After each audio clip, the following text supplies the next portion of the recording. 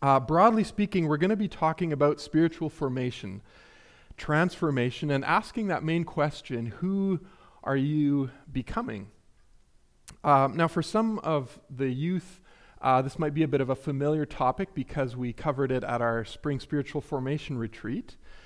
But this is not just a topic just for youth. It's a topic for each and every follower of Jesus, regardless of whether you're 5 years old or 15 or 85.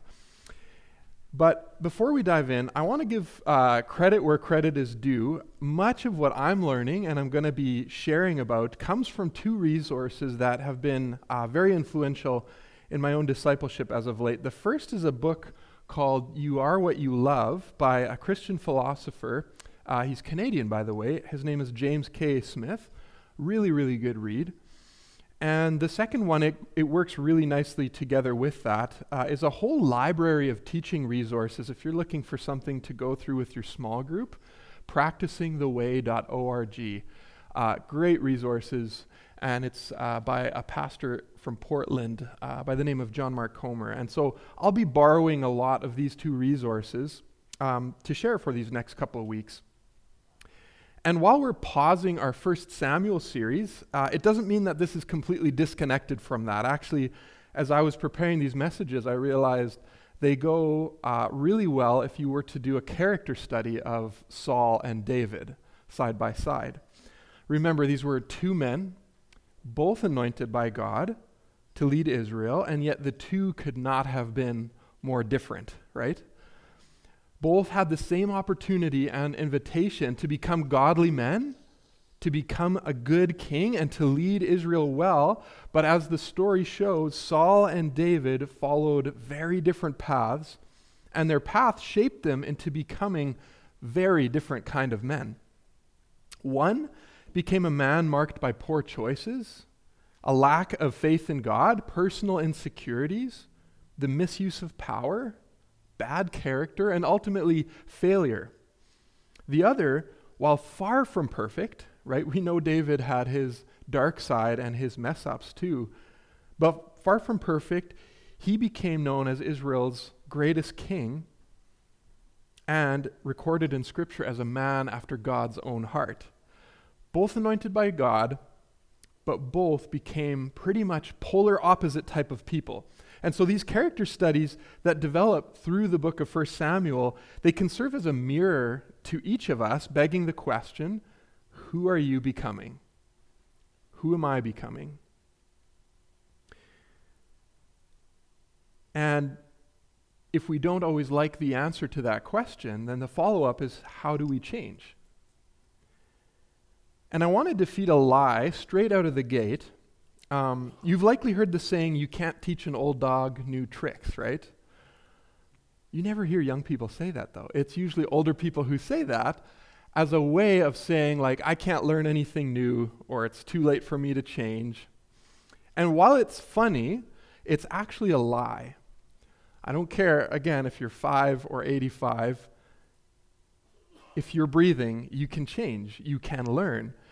Granted, it is much harder to change the older we get, right? But with the help of the Holy Spirit, change is always possible. Age is not a hindrance to God's work in your life. If you think you're too old for God to do something new in your life, remember people like Moses who were called by God at the age of about 80. So these questions, who you are becoming and how do we change, are for you no matter what stage of life you're in. So we're talking about spiritual formation and transformation, and this is going to be a 3-week mini-series, so I would invite you to come to all three or access the messages online, because on their own they might feel a little incomplete, because they work together with each other.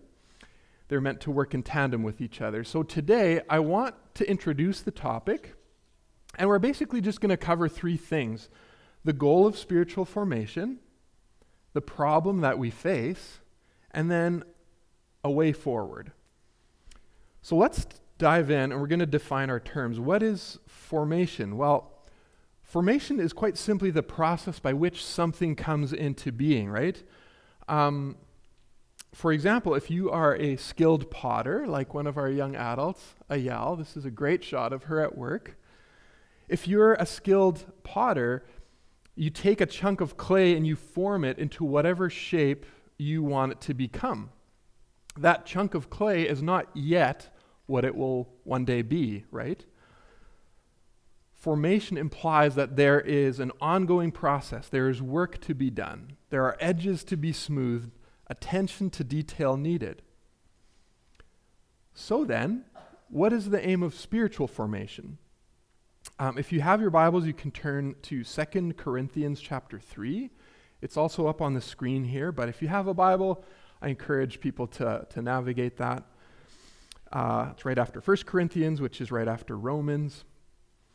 What is the aim of spiritual formation? This is what Paul says to the Corinthians. He says, "Now the Lord is the Spirit, and where the Spirit of the Lord is, there is freedom.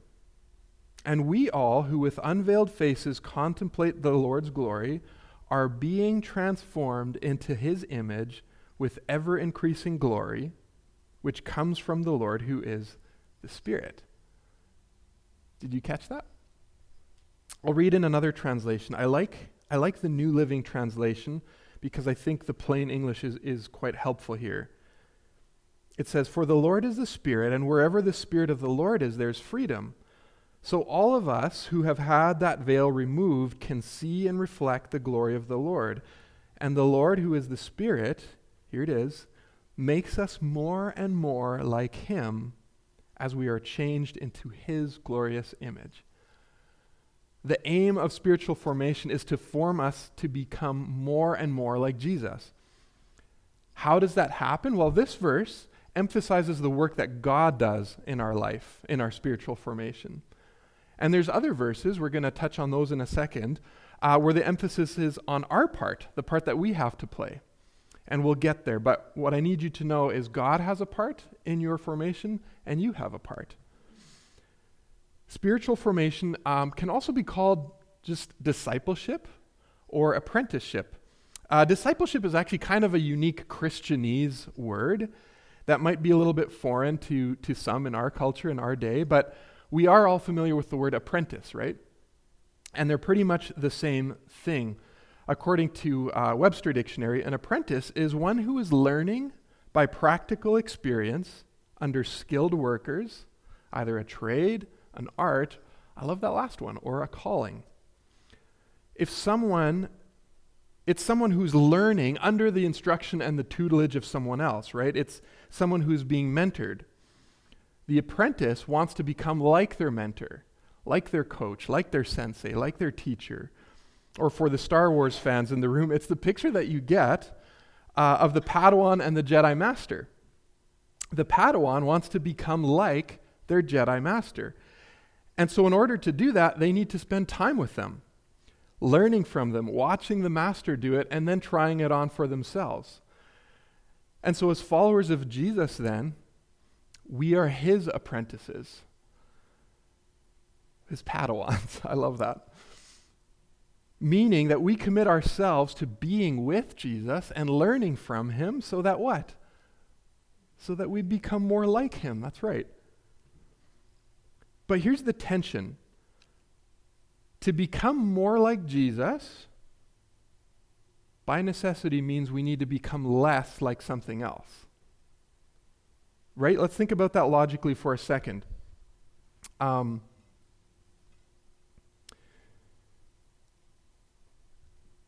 If Ayal takes a chunk of clay and she forms it into a beautiful plate, this is hers, by the way, great work, it means that every time she's working on it, it becomes less and less like it was before, and it becomes more and more like this plate, right?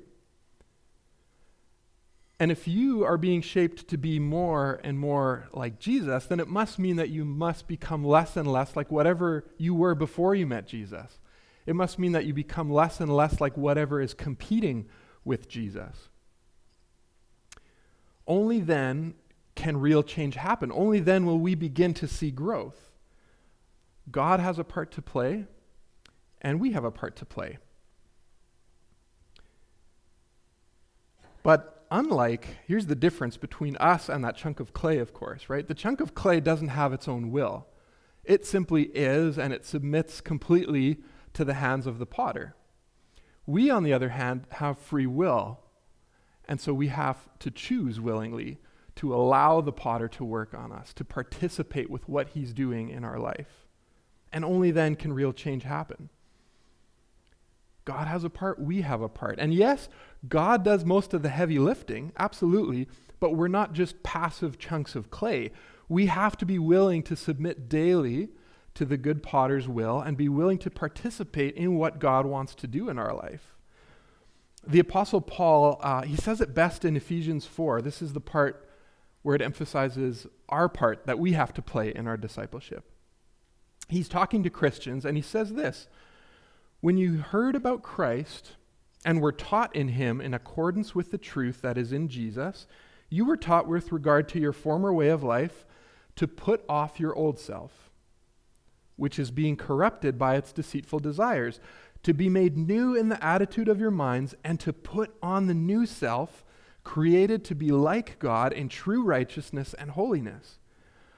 Paul's picture of transformation, of becoming more Christ-like, is a daily decision of putting on the new self and putting off our old self. The picture he wants you to get is the same picture that happens in your bedroom each and every single day, right? Every night before you go to bed, you take off the clothing you wore that day, and then every morning when you get up, you choose fresh, clean clothes to put on.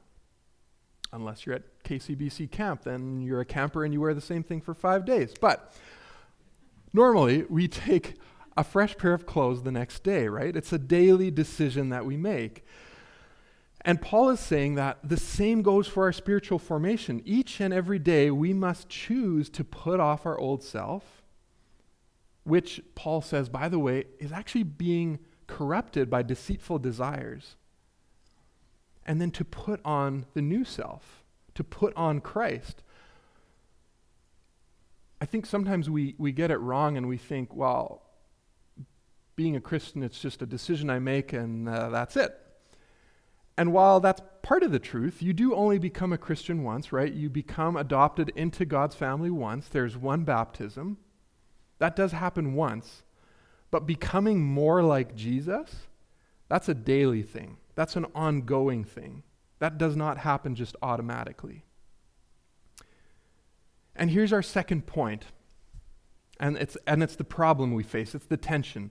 Why is transformation so hard? Why is it so hard to change?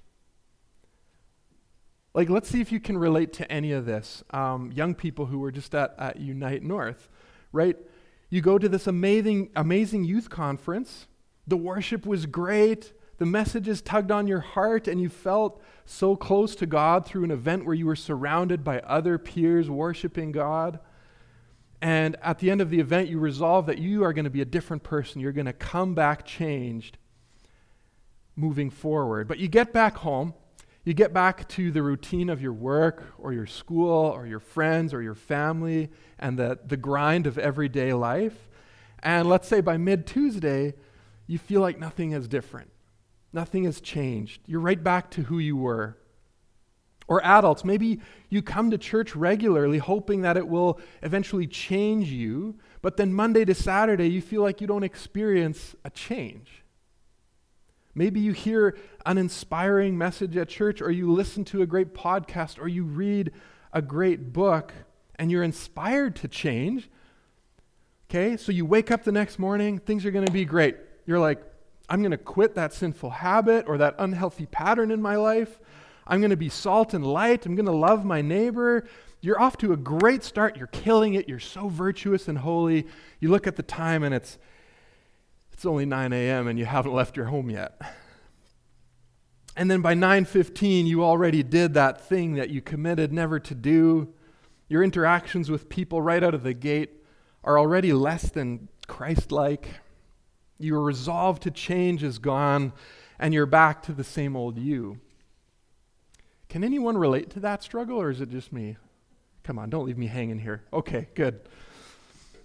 Why is transformation so hard?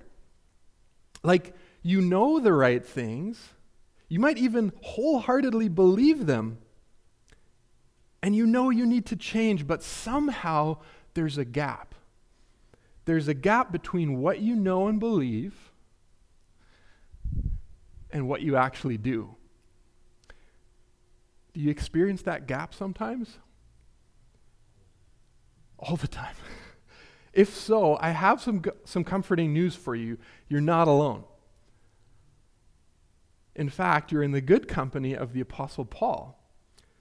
If you open your Bibles to Romans chapter 7, it'll be on the screen as well. Romans chapter 7, verses 15, and then we'll skip over to verse 19. Paul talks about this same struggle, and it's actually some of my favorite blurbs from Paul, partially because it totally sounds like it came out of a Dr. Seuss book, and I'm a parent of young kids, so I just caught that. But also because it just hit me. I'm like, Paul gets it. And this is what he says, verse 15. I do not understand what I do, for what I want to do, I do not do, but what I hate, I do. And then skip down to verse 19. For I do not do the good I want to do, but the evil I do not want to do, this I keep on doing. The Apostle Paul. The Bible, everyone. Paul gets it. He knows that frustration of saying, man, why is it that I know and believe all the right stuff, but yet there's this inconsistency in my life and I don't experience change? So what's the key? How do we bridge the gap between what we know and believe to be truthful, life-giving, good, Christ-like, with what we actually live out? If you're like me, then for the longest time I thought, well, if only I hear the right sermon, or if only I listen to another good podcast, or if I just read another great book, then I'll change. In other words, if only I can get the right information, it will lead to transformation, right?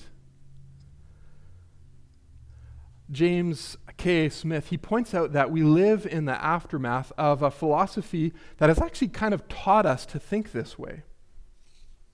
A philosophy that has reduced human beings to little more than brains on a stick, or just thinking things. See, in the 1600s, there was a famous French philosopher named René Descartes, and he was famous for saying, I think, therefore I am. And more modern philosophical thinking has kind of picked up on that and said, you are what you think.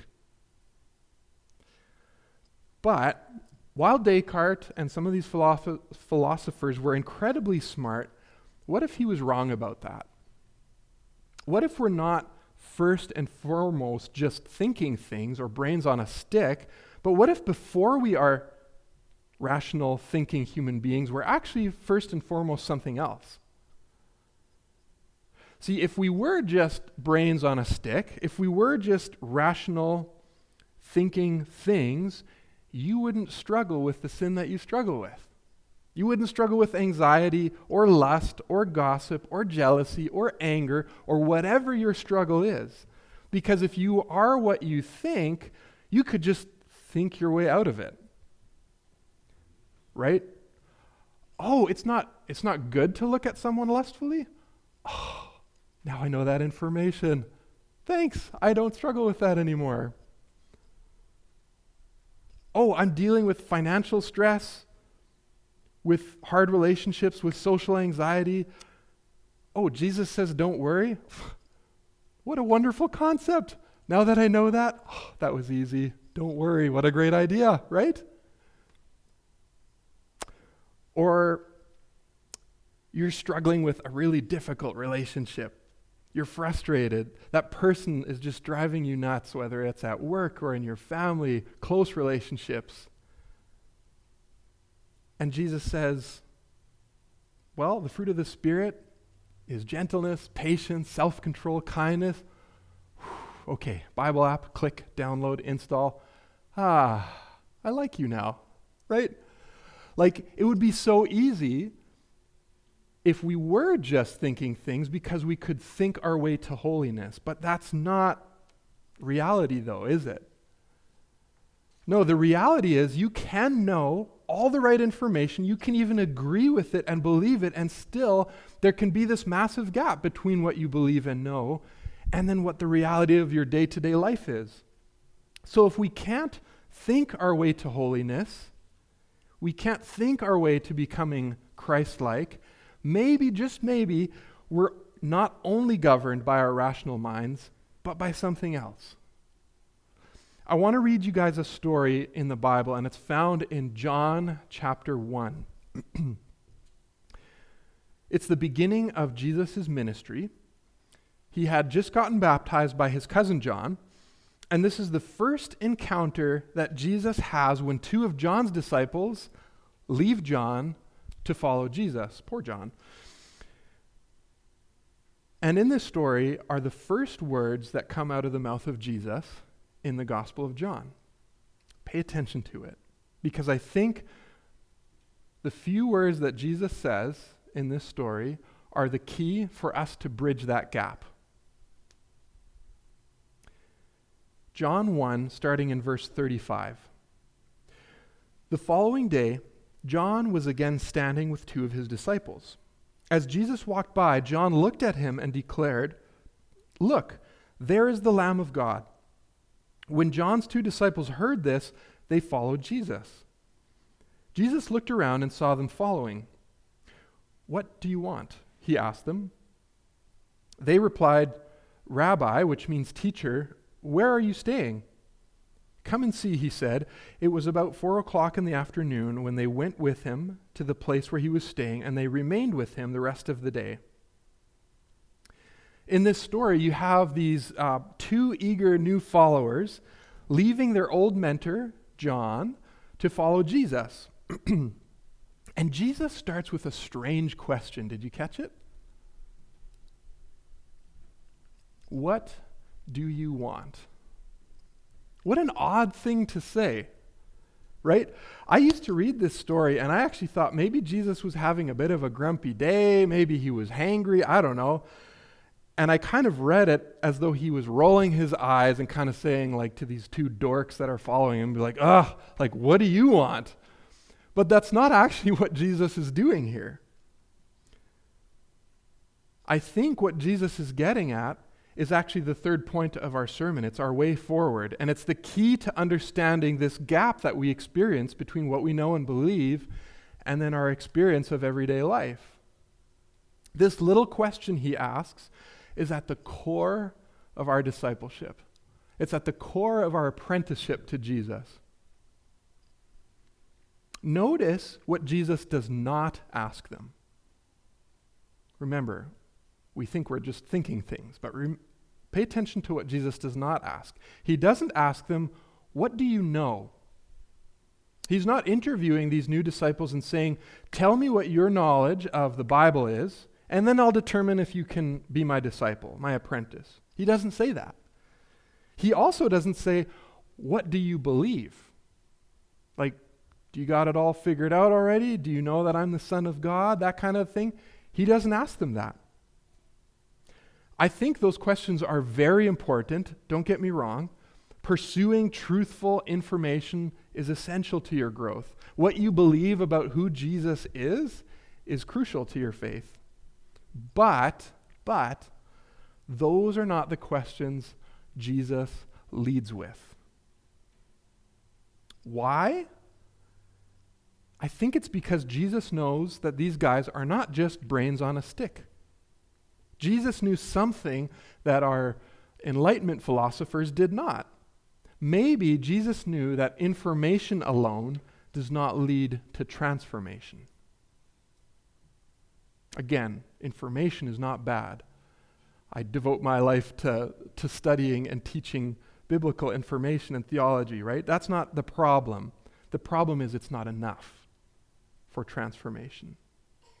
Maybe Jesus knows that we aren't first and foremost driven by our knowledge and beliefs, but that before any of that, we're actually driven by our wants, by our desires, by our loves, our heart. James Smith, he makes this argument in his book. He says that we are driven less by what we know and believe That's still part of it. But he says we're driven less by that, and we're driven more by our desires, our wants, our longings, our heart's loves, he calls them. Hence the title of his book. Instead of saying you are what you think, he says you are what you love. Jesus knew that discipleship or spiritual formation is about more than just getting the right information into our head. That is part of it, but it's about aligning our heart's desires with God's desires. That's why when Jesus' disciples ask him to teach them how to pray, what does he begin with?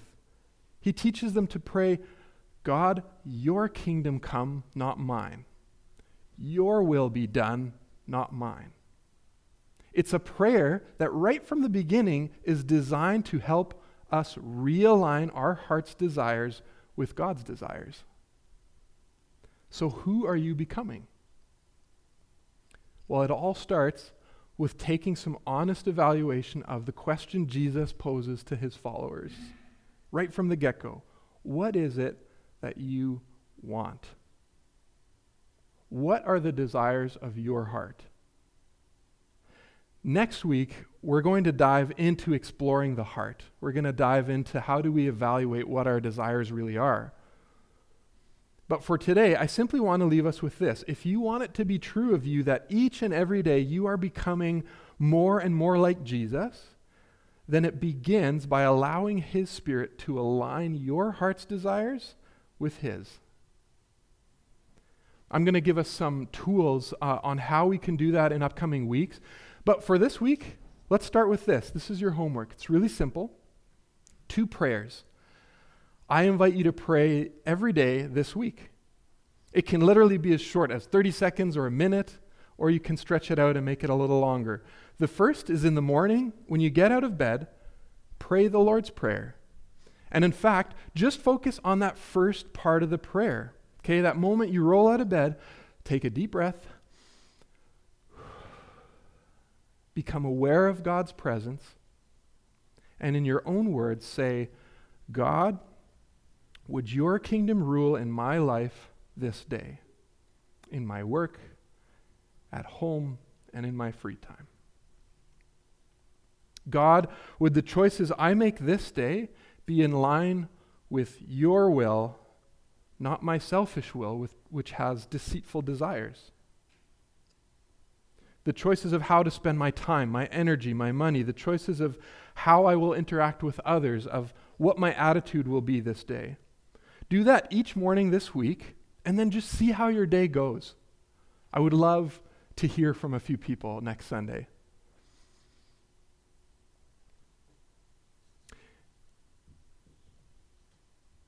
And then, at the end of the day, before you go to sleep, pray a simple prayer called the Examen.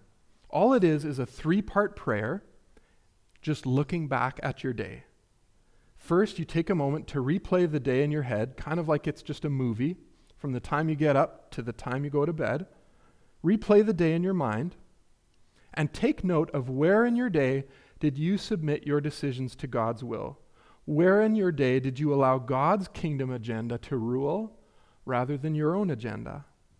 Or in other words, where did you feel most like Jesus?